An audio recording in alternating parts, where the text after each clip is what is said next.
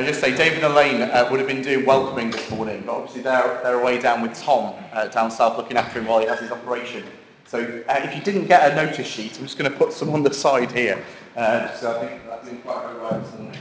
So that's got some of the verses that we'll be looking at this morning. Let's pray just before we come to the word. Father, well, thank you that we can look at this big question. Father, thank you for the people of Otley who voted, and Father, this was the big concern that people had. So, Father, help us as we look into this morning. Father, we feel it's such a big question. Father, we don't know whether we can do it justice this morning, but Father, pray you'd speak to us as we look into your word, we pray in Jesus' name. Amen. Well, on Tuesday, my sister was diagnosed with cancer of the womb. She's 36 years old. We're waiting to find out what's going to be happening with that. On the same day, a minute's silence was held to mark the first anniversary of Finsbury Park, the terrorist attack, where a van was driven into a crowd of people near a North London mosque. The same day, a 20-year-old rap artist was shot dead in Florida. He himself was facing charges of aggravated battery against a pregnant woman. That same day, statistics tell us around 1,500 people across the world were murdered, and around 3,000 got to such a low point that they took their own lives. And that's on top of the 145,000 people who died of natural causes. That was just one Tuesday this week. Why would God allow such things to happen? Well, that's the question that we're going to be looking at this morning. 3 disclaimers, though, before we start. First of all, I'm not claiming to be an expert on suffering. So I've faced some hardships in my life, but in a group of this size of people, I know there'll be people who have faced far more suffering in their own lives than I have. I'm not claiming to have some sort of extra knowledge in that sense than you would have. Second disclaimer is that I'm not claiming to have the whole answer this morning. We're going to look at this for about half an hour. And really, this is a question that's been taxing people for half a lifetime. Most of us, hasn't it? So we're going to start looking at this question. We're going to make some headway on it, but we could look at this in 100 different ways. So please don't feel that I'm trying to exhaust the subject. And please don't think that we're going to solve the problem of suffering in half an hour and come away with a neat answer. There are no real neat answers to this question. And actually, all of us struggle to look at this objectively, don't we? Because all of us are affected by this question of suffering. The third disclaimer is that I'm going to quote a fair amount of music, popular music this morning. That's not to lighten things up, but I think often with music and when people write lyrics to songs, often they're looking to engage with big questions. They're a way of learning what our world thinks about things by just looking at what they write in songs. It's a mirror really on what we're thinking. So we're going to look at a few different things, a bit like we might look at poets, but we're going to look at pop songs because they're more generally what our culture is thinking. So where do we start?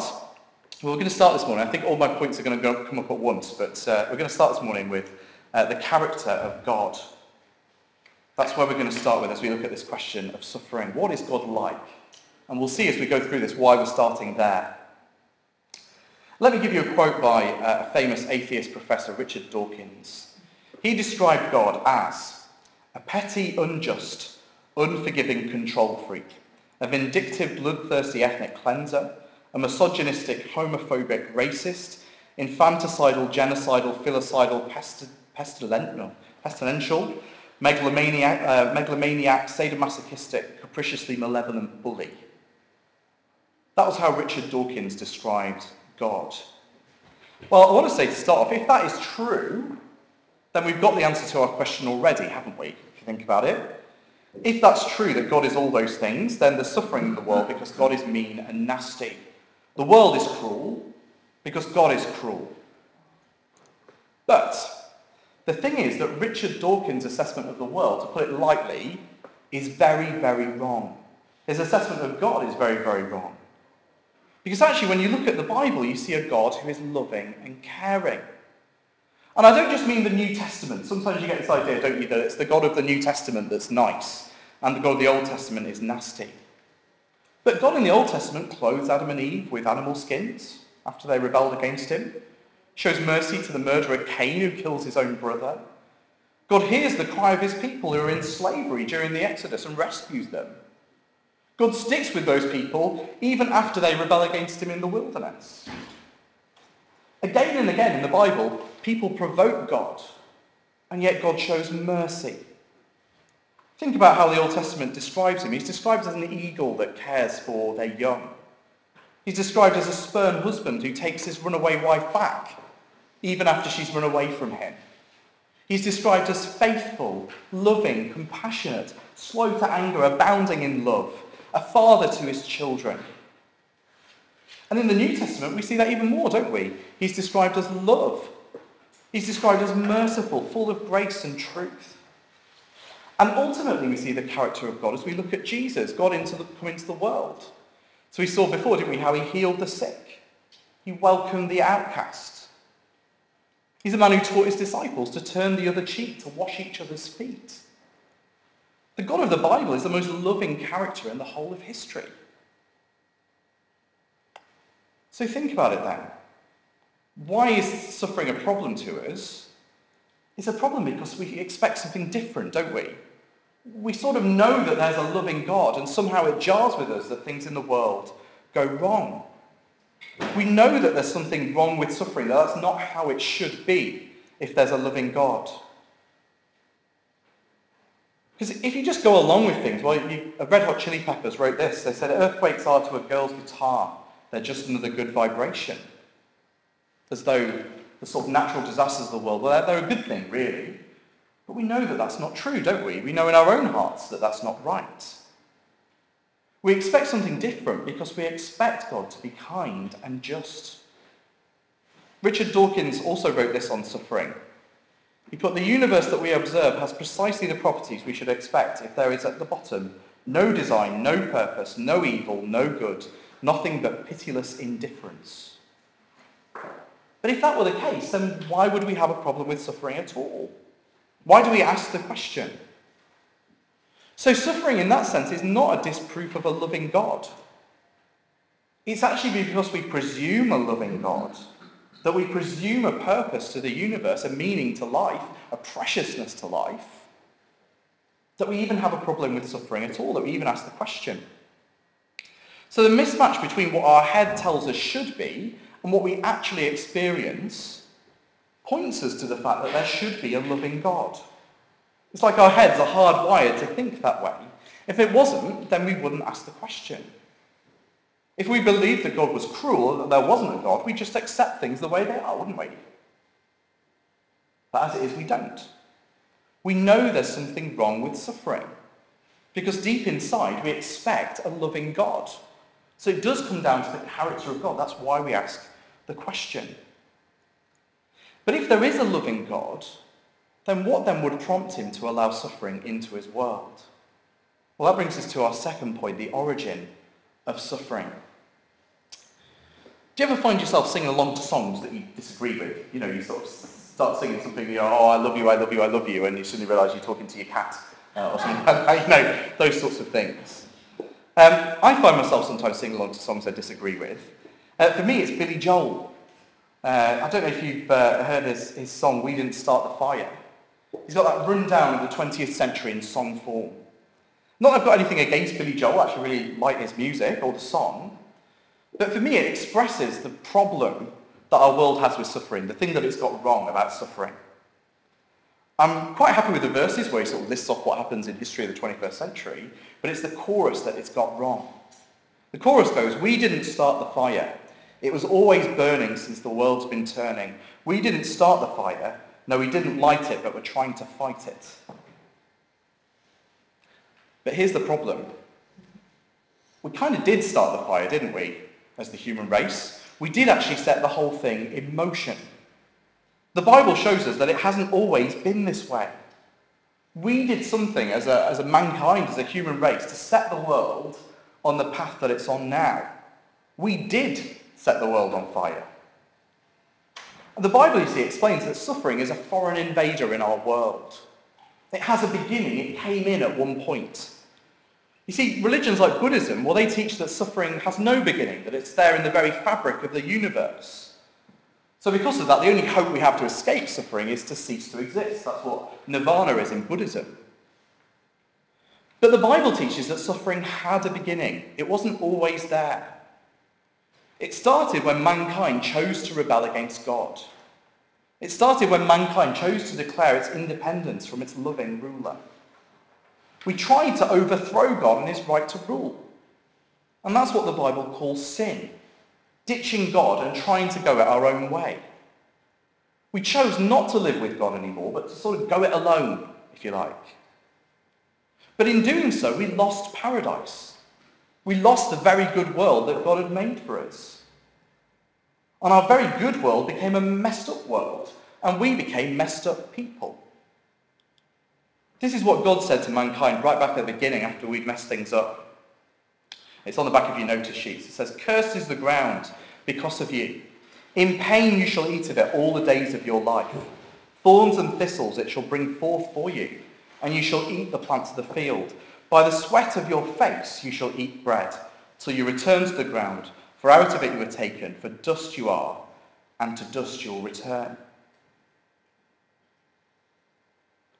So the world now is messed up.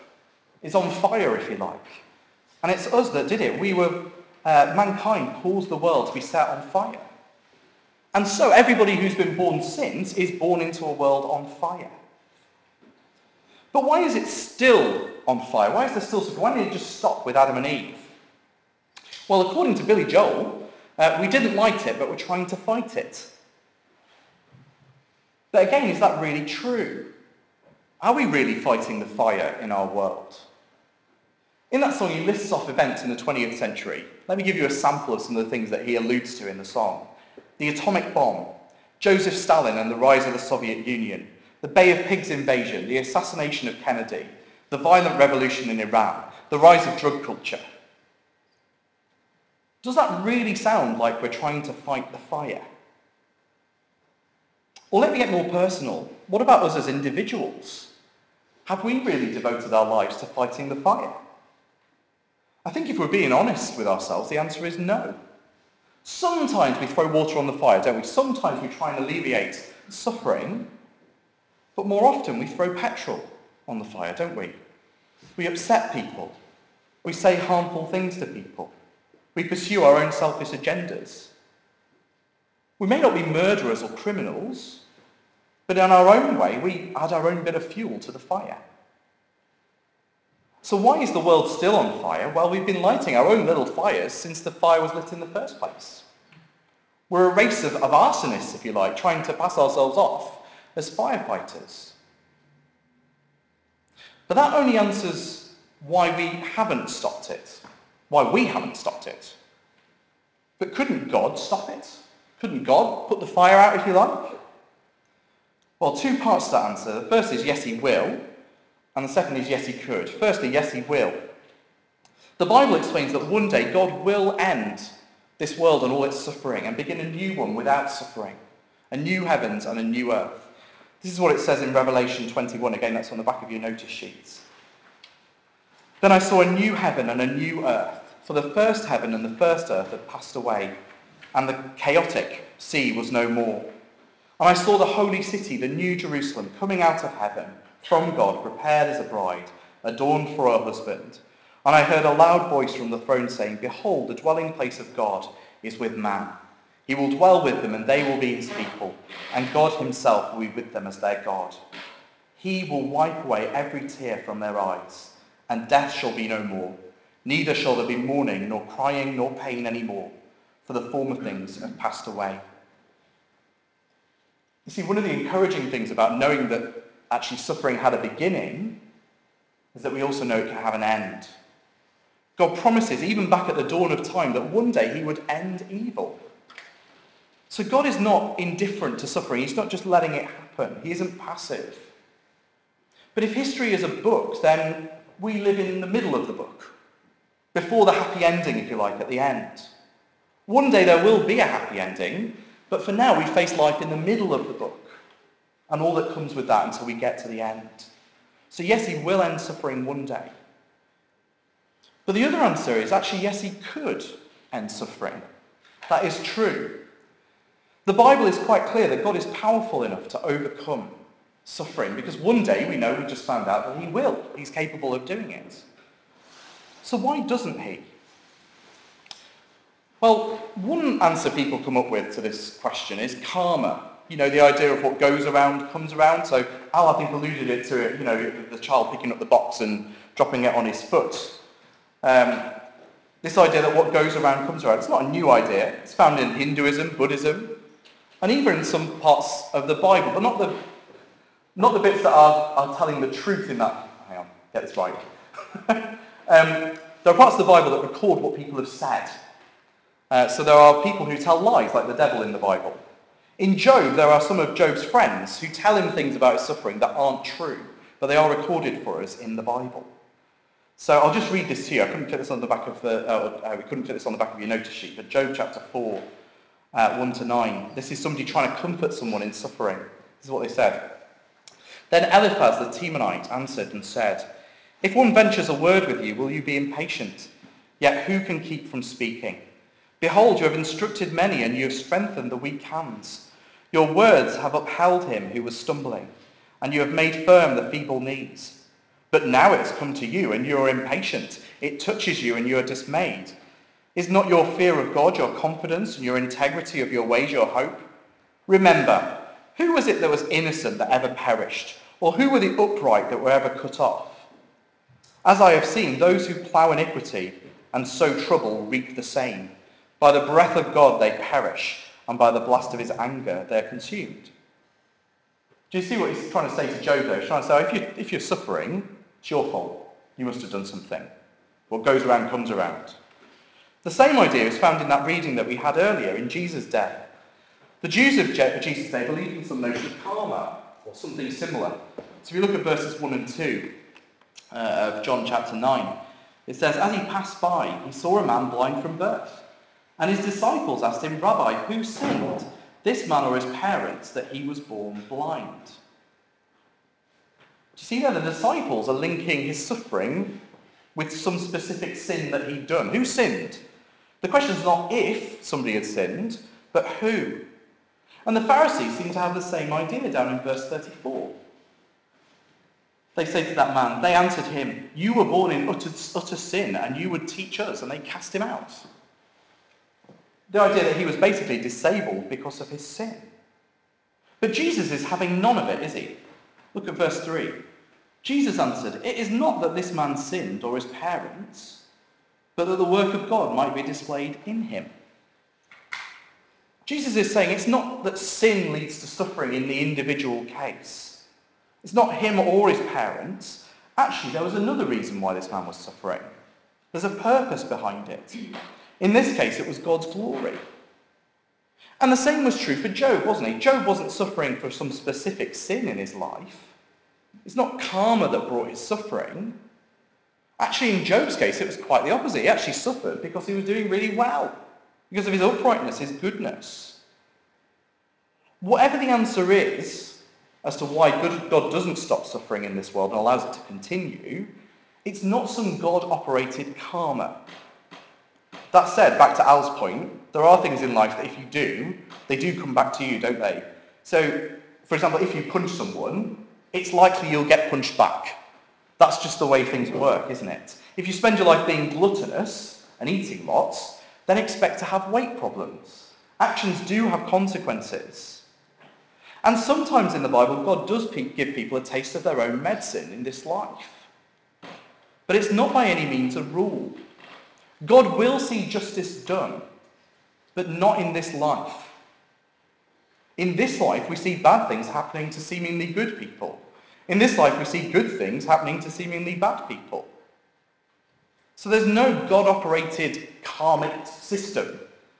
And I, for one, am relieved by that, actually. So we don't say, and we won't say, that disabled children deserve it because of something that they've done in the past life. I don't know if you remember Chris Hoddle, the England manager a few years ago, was sacked for making comments along those lines. And yet, actually, it's an idea that's believed by billions of people across the world, this idea of karma. So karma is not a nice idea. It's a cruel idea that tells suffering people that it's their fault. I want nothing to do with karma. So if it's not karma, then what is it? Well, the Bible's answer is that in a universe where suffering is present, where the fire has already started, there are many reasons why people suffer. Why doesn't God stop it now? Well, because in some way it serves a purpose in his great plan. But what that purpose is, we cannot know for sure. We're given possibilities. So suffering rouses a sleeping world to its true state. I don't know if you've ever wondered if there was no suffering in this world after the fall, after Adam and Eve rebelled, what it would be like. So imagine if Adam and Eve, they rebelled against God, and now humanity are actually facing judgment before God. We're facing eternity in hell. But our life is perfect. Our life is absolutely fine. There's nothing wrong with it. Nothing ever happens. Nothing ever upsets us. And then we get to the end of it and we end up under judgment. That to me seems a very strange idea. That sort of would seem to imply there's no problem through life, but there is a problem. And suffering sort of rouses us to the fact that there is a problem between us and God. C.S. Lewis, who wrote the Narnia books, wrote this in a book called A Problem of Pain. He says, God whispers to us in our pleasures, speaks in our conscience, but shouts in our pain. It is his megaphone to rouse a deaf world. So it does, in a general sense, point us to the fact that we've got a problem. So that's one possibility of suffering. But suffering also grows the believer, the Christian. We looked at that a couple of weeks ago in Hebrews. I'll refer you to our church website rather than going into it again. But the abridged version basically is that God brings character growth out of suffering. For believers, actually, they find that when they look back on times when they've really been through bad things, actually that's the time when they've most grown in their faith. So he allows suffering to allow us to grow. But it's worth pointing out that with those things, well, with Job it was neither of those things. With the man born blind it was neither of those things either. So we come back to this. For individual suffering, there can be no definite answer as to why it's happening. Why did my dad die so young? I don't know. Why did my wife miscarry our children? I don't know. But it comes back then to what we do know, the character of God, where we started. God is good. God is loving. God is kind. So that even if I don't know what he's doing by allowing these things, I know that he knows things better than I do. Somebody said that our world is a bit like a tapestry. And I don't know if you ever looked at the back of a tapestry. You get those really lovely ones, don't you? But if you look at the back, it's all a real mess, isn't it? There's bits of thread all over the place. Well, that's the life from our perspective, isn't it? We see all the mess. But God sees the tapestry from the other side. He sees the wonderful picture that he's making. Does that make God some sort of cruel puppet master, disinterestedly pulling the strings to make his tapestry? Not at all. Actually, God himself entered into our suffering. And that brings us to our final point, the suffering of Christ. One of the unique things about the Christian answer to suffering is that God himself voluntarily entered into our world to suffer. When Jesus encountered suffering, he wept. It was not the British stiff upper lip, because Jesus wasn't British, was he? When his friend Lazarus died, he wept. You've got it on the back of your notice sheets. That's the shortest verse in the Bible, isn't it? Jesus wept. That was actually about his friend dying. And he wasn't just pretending to cry for the benefit of the people who were watching. It was real. God is not unmoved by suffering. And he experienced it himself firsthand. And it's not just the cross. We get to the cross, that's the ultimate example, but he's experienced a life of suffering as well. My dad died when I was 29, and I got quite upset about that at the time, trying to work out what was going on. Why would God allow this to happen? Just as we were about to have children and needed the support and things like that. It struck me a few years ago that Jesus was 30 when he started his ministry. Almost certainly his adopted dad Joseph had died by that point. Jesus probably lost his dad even younger than I did. And do you know what? I bet he cried his eyes out at that. So God doesn't ask us to go through things that he hasn't gone through himself. Actually, Christ went through suffering. Listen to Isaiah 53:3, describing Jesus. He was despised and rejected by men, a man of sorrows, acquainted with grief. And as one from whom men hide their faces, he was despised, and we esteemed him not. So we see that actually Jesus lived a life of suffering, of hardship, of grief. And ultimately, the hugeness of God's love, the fact that he would go through this for us, the truth of God's character, is seen in one great act of suffering: Jesus' death on the cross. You see, here we see the extent of our darkness and the extent of God's mercy towards us. On the cross, we see the ultimate example of what we talked about before: sin, where we try and overthrow God and his right to rule. God comes into the world, speaks a message of peace, of love, of reconciliation. What's mankind's response? We murder him. We give him a mock trial, we deny him justice, and we crucify him. Generations on, we're still starting fires, aren't we? And yet on the cross, we see the ultimate example of God's love. Jesus on the cross turned our evil intentions for good. He was bearing the punishment we deserve for our sin on himself. If you like, he allowed himself to be burned by the fire of our sin and the fire of God's anger at our sin. It's because of him that one day God will put the fire out altogether. But in the meantime, what do we do then? If Christ has come into the world, what was the point? Well, the answer is that we need to be found in him. What do I mean by that? I mean that we need to run to him for refuge. Here's a question for you. You don't have to shout out the answer, just think about it for a second. What's the safest place to stand in a forest fire? What's the safest place to stand in a forest fire? I don't know if you've ever been in that sort of situation. They have quite a lot in Australia, don't they, in America. Safest place to stand in a forest fire is where the fire has already burned. In those fires in America and Australia, you often see little fires starting away from the main fire. And it's people lighting the little fires to stand in an area where it's already burned. They sort of light safe fires to stand in a place where when the fire comes, it will have nothing to consume. On the cross, Jesus allowed himself to be burned that we might have a safe place to stand. He took the fires of sin and hell that we need to do that. That one day, if we stand in him, we can face a future with no suffering, an eternity with him. But we need to turn to him now in this life. Will we have a life free of suffering now if we do that? Well, no. In fact, the Bible says that as Christians, we follow Christ's pattern. We follow in his footsteps, suffering now and glory later. But there is a promise that he will turn our suffering for good. That even though we won't know what the answers are to why we're suffering, we can know that God is working for our good in it. Romans 8:28.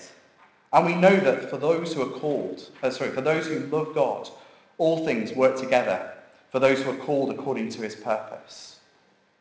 The all things for Christians includes their suffering, even if we don't know in what way.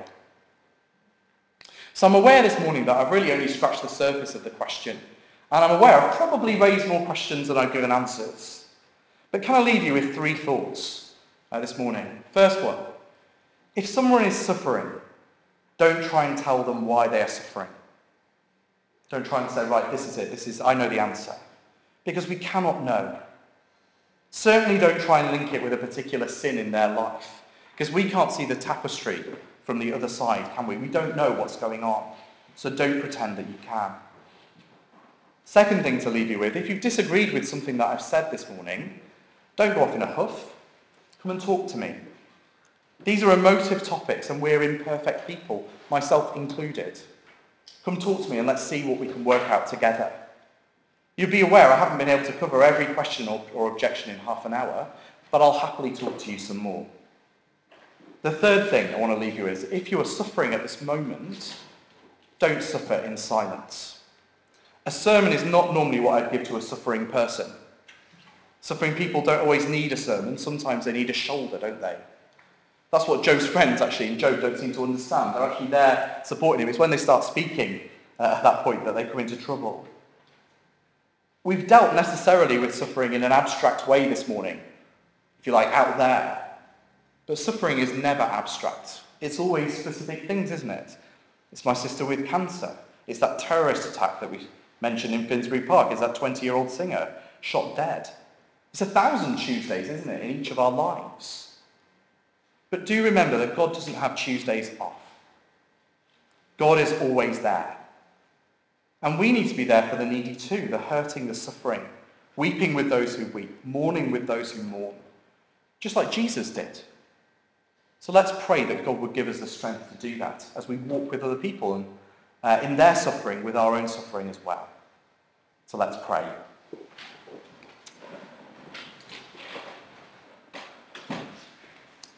Father God, we've barely scratched the surface this morning, Father. We pray that we would understand better who you are.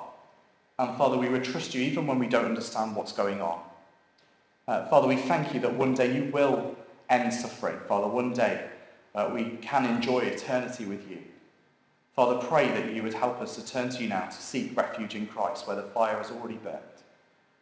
Father, thank you that you would come into this world and die for us, that we might be able to be safe and might be able to enjoy that future together.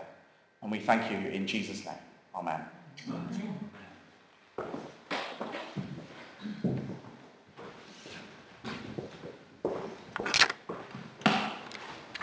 Thank you, Chris. We're going to stand and sing one last song.